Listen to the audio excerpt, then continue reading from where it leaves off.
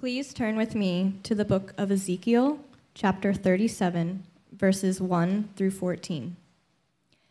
The hand of the Lord was upon me, and he brought me out by the Spirit of the Lord, and set me in the middle of a valley. It was full of bones.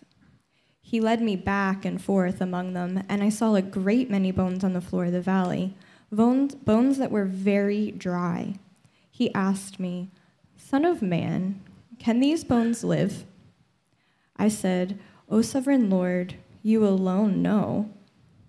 Then he said to me and said, "Prophesy to these bones and say to them, 'Dry bones, hear the word of the Lord. This is what the sovereign Lord says to these bones. I will make breath enter you, and you will come to life.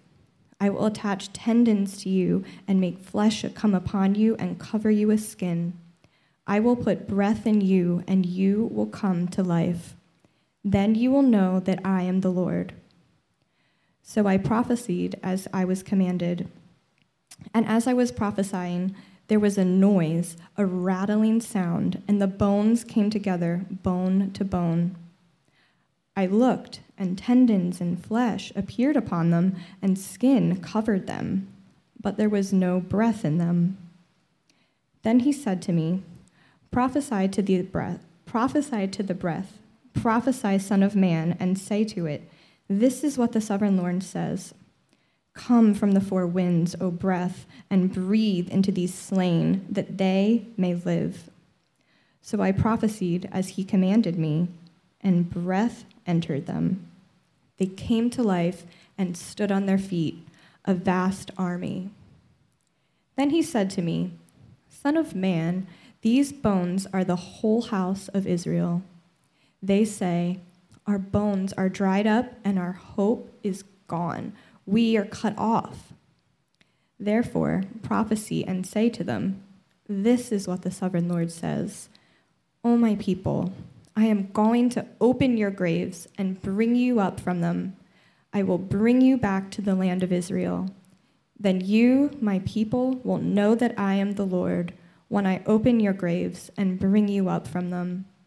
I will put my spirit in you, and you will live, and I will settle you in your own land. Then you will know that I, the Lord, have spoken, and I have done it, declares the Lord." This is the word of the Lord. I don't have a whole lot of time. It's like the Beauty and the Beast, that flower's about to drop. So we're going to cut to the chase here. When the nation of Israel was established, everyone knew that they received that land by sheer grace, by the sheer grace of God, as a people of God, really as his kingdom. And so there are laws. Of course, God's people abandoned his word, they abandoned his laws, so they became unjust. In fact, sometimes they became a wicked people. They turned away from the protection and the provision of God. And so what happens? The Babylonians swept in, they take them into exile, and now they're homeless, and they're divided, they're dislocated, they're hopeless. They just lost all their power, they're powerless. But God, through Ezekiel, in chapter 37, he provides a vision. It's a visible and audible metaphor, in a sense, that gave his people hope and gave them power. So what was it? It was a picture of the resurrection. And so today, it's fitting, on Easter Sunday, we're going to look at two very quick things: Ezekiel's vision of the resurrection and the power of the resurrection. First, we're going to look at the vision of the resurrection. Ezekiel's vision is this: verses 1 and 2, he's brought into the middle of this valley, and the entire valley, it's not just dead bodies, they're skeletons, they're bones, and they're dry. This is God's way of saying, right now, this is the condition of my people. We're all in a valley, we're all divided, and we're dead. We're helpless, and we're dried up. In other words, even though we may be together, and even though they were together, they were supposed to be a distinct people of God, they were hopeless. They felt left for dead. Why? They were left for dead in a sense. In the valley, their hope was dried up.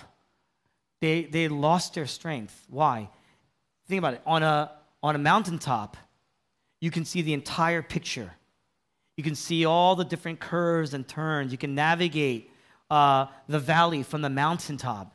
But when you are in the valley, it's dark. When you're in the valley, it's cold.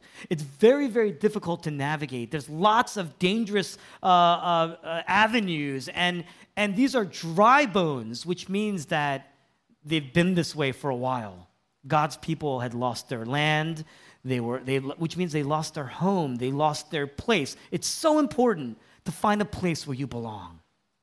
They've been overpowered by a greater entity, a greater force, and so they've now been dislocated. In ancient times, if another country takes you into exile as a people, what happens is you're divided up now. And so you're homeless. And so it gets very, very easy. It's really intentional. It gets easy to adapt into the culture that's around you. Within a few decades, you lose your language. You lose your sense of peoplehood. You lose your sense of identity. This is the easiest, most peaceful way to conquer a nation. If you've ever seen the movie Braveheart, what is that ruthless king, Edward? What does King Edward say? He says, if we can't get them out, we're going to breed them out. So Israel, they're a people, but they know now that they're a dying people. And remember, they were established by God. They were God's people. They were protected by God, but now they're divided and they're lost. They lost the temple. The temple was destroyed. What that means is now they're distant. They're far away from the spiritual center of their lives as a people. They're distant from God. They're distant from the promises of God. They're just completely lost as a people. And it's been a while, so they're dry. They're dried up. They're dry bones. Verse 11, God says, these bones are the whole house of Israel. This is the state of my people. They say, our hope is gone, we have been cut off. To the phrase, to be cut off, that's curse language. They're talking about the curse because they've been cut off from God. To be cut off from God is the ultimate curse. It's the ultimate darkness, the ultimate loneliness, the ultimate helplessness. They're in a real valley. This is a spiritual valley, a spiritual darkness that they're in. Verse 3, so God asks Ezekiel. He says, Son of man, can these bones live? And Ezekiel answers, he says, you alone know. You alone know. In other words, apart from you, no. I mean, that's why we're here. We've abandoned you. We've rejected you. We rebelled against you. But you're on the mountaintop. Only you see the whole picture. And so in verses 4 to 6, God, he essentially says, I want you to preach. I want you to preach the word to my people whose hope has been dried up, who are lost. I can give them life, and I will give them life. I will bring these people together again. They're going to become a body. And in verses 7 to 8, that's what Ezekiel does. He does that. And these bones, they start to rattle, and they start coming together. They start to assemble. They become a body. That's what's happening. You see, in verses 9 and 10, God essentially says, I want you to preach. I want you to pray for new life. And he does. And God's breath enters into these bodies. That's resurrection. They come to life again. These bodies now together, they become an army. And then God promises in verse 12, I will bring you out of your graves. He says, oh, my people. That is the tenderness of God. That is a loving God, a faithful God who sees these dead people scattered and divided and broken, just busted up, just in despair. And he says, oh, my people. He's weeping for his people. He says, I will rescue you. That's really what he's saying there. He says, I will bring you out of your graves.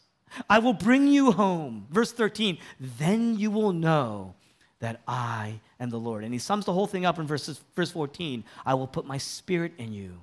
I'm going to give you new life. I'm going to bring you home. Then you will know that I, the Lord, have spoken. Then you will know that I've done it.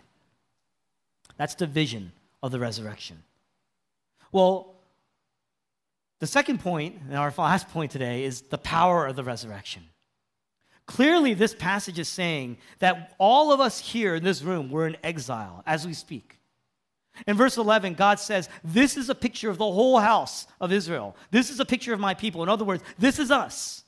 This is a metaphor of our current condition. We are exiled to a foreign land. We're not talking about immigration here. Bible says, ever since the Garden of Eden, we once had wholeness with God in the garden. We once had oneness with God. God used to walk with Adam in the garden. And what's in the middle of the garden? There was a tree. the tree of life. In other words, at the core of our being, at the center of our lives, there was life, there was wholeness, there was goodness. We were never meant to suffer. We were never meant to experience pain. We were never meant to die because of our relationship with God. But ever since the Garden of Eden, that wasn't enough. God wasn't enough. Man is in paradise, and God wasn't enough. The protection of God wasn't enough. Walking with God wasn't enough. The presence of God wasn't enough. In paradise, God wasn't enough. And so we distrusted God. We disobeyed God. We abandoned God. We rebelled against God. And so in Genesis chapter 3, it says that Adam and Eve, we were driven out of Eden. We became exiled. We were exiles. Ever since the Garden of Eden, we're dislocated. We were never meant to be born into danger or pain or suffering or death. But now, danger and pain and suffering and death, this is an everyday reality. We face that everywhere. Because of sin, death ruins everything good in your life. Because of death, everything breaks. Because of death, you never reach your full potential.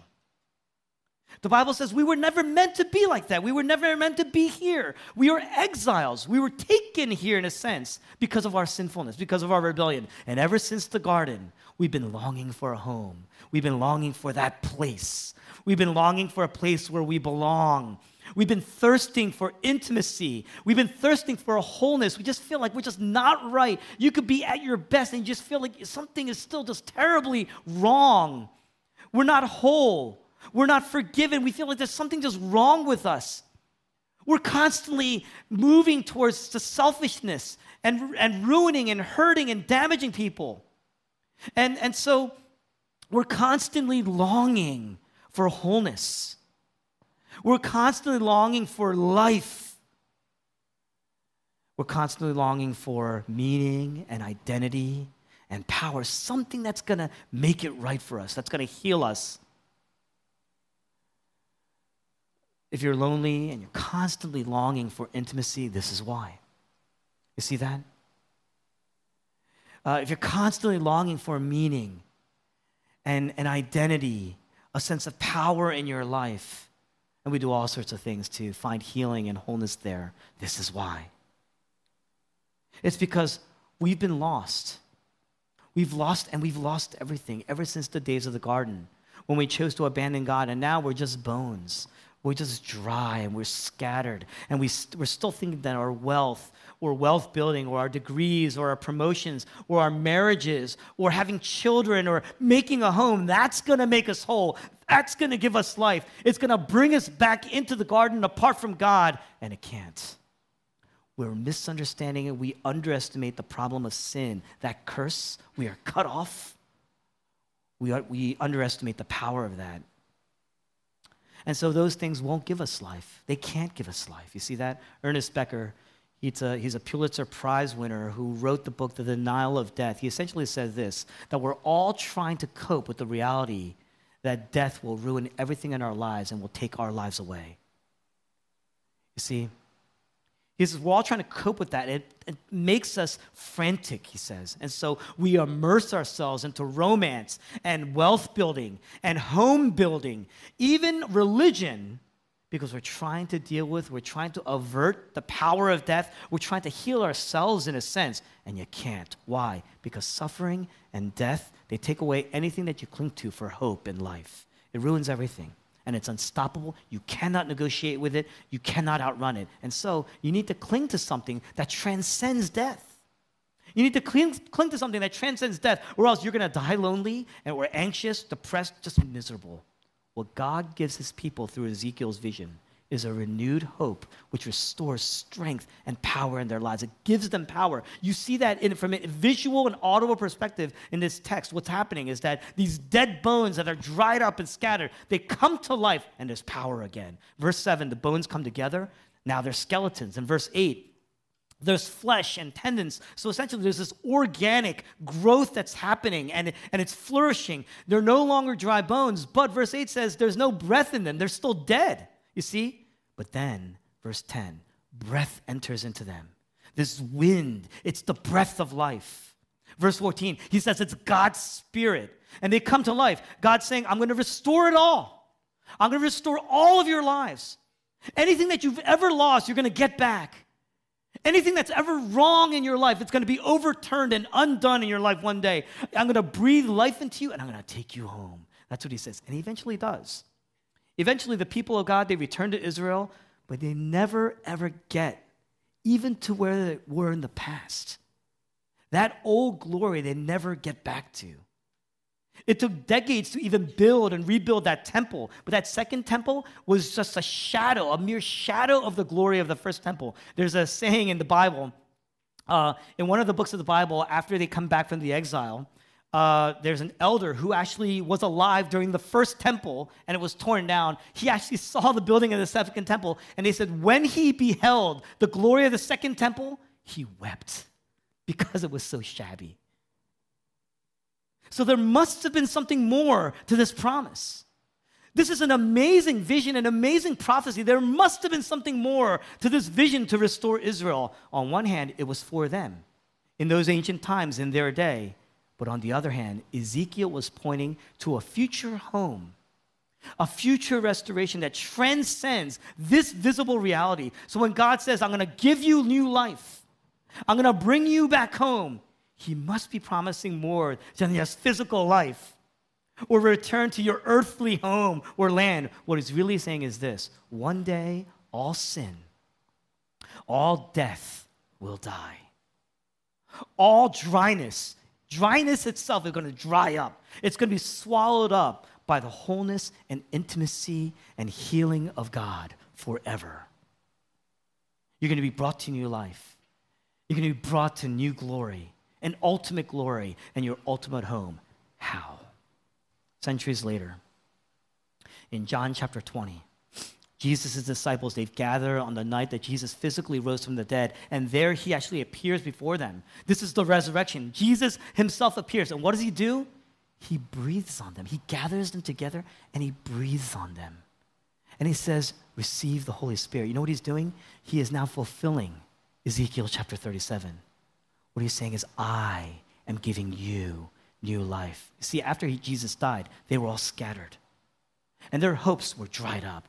They were hoping that Jesus would overturn the government, it would be a revolution, and they would be a part of his cabinet because they were his closest friends. They were his mighty men. They were his disciples.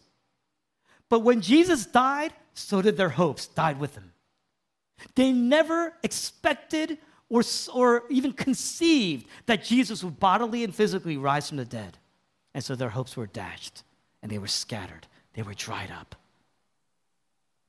Now, because of the resurrection of Jesus, they're alive. And does Jesus rebuke them and beat up on them because they abandoned him? No, he makes them whole. He breathes on them. He says, receive the Holy Spirit. 1 Peter chapter 1, our call to worship, he says, you are born into a living hope.